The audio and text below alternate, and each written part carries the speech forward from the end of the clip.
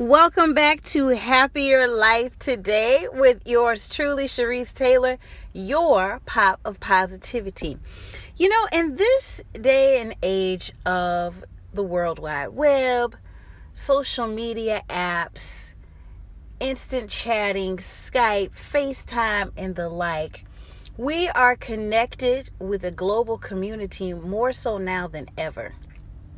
And I think because of that, we tend to get into this normalcy of sharing everything, letting everyone, see it's almost like a fish in a fish tank. That we're so used to just letting people have all this insight and knowledge into our daily lives. And I believe personally, to some degree, it's a fantastic thing. It's a wonderful thing that we have apps like Anchor, and we have apps like Instagram, and there's Facebook, and so many others where we can reach out.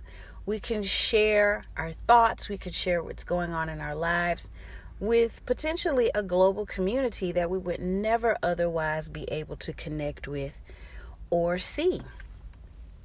However, I do want to encourage you to be thoughtful and to be somewhat cautious.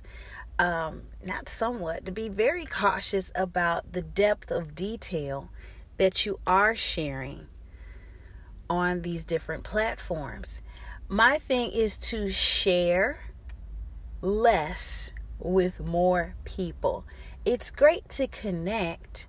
For some of you that don't know this, last year around this time, I was just finishing up eliminating all of my friends on Facebook, all 4,000 plus of them.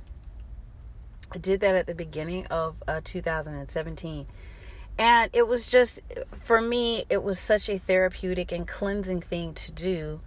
I had connected, it wasn't anyone's fault but my own. I connected with, 4,000 people that I didn't really know, and I would see all these crazy things in my feed. People would share the details of their sex lives. People would share the details of what was going on with them at work, what was going on at home, what was happening here, what was happening there. And that is social media, right? You're sharing things that are going on, places that you're going, events that you're attending, and so on and so forth. So I get that. I totally get that. But I do think that we have to have some limitations and some caution as it pertains to how much we share.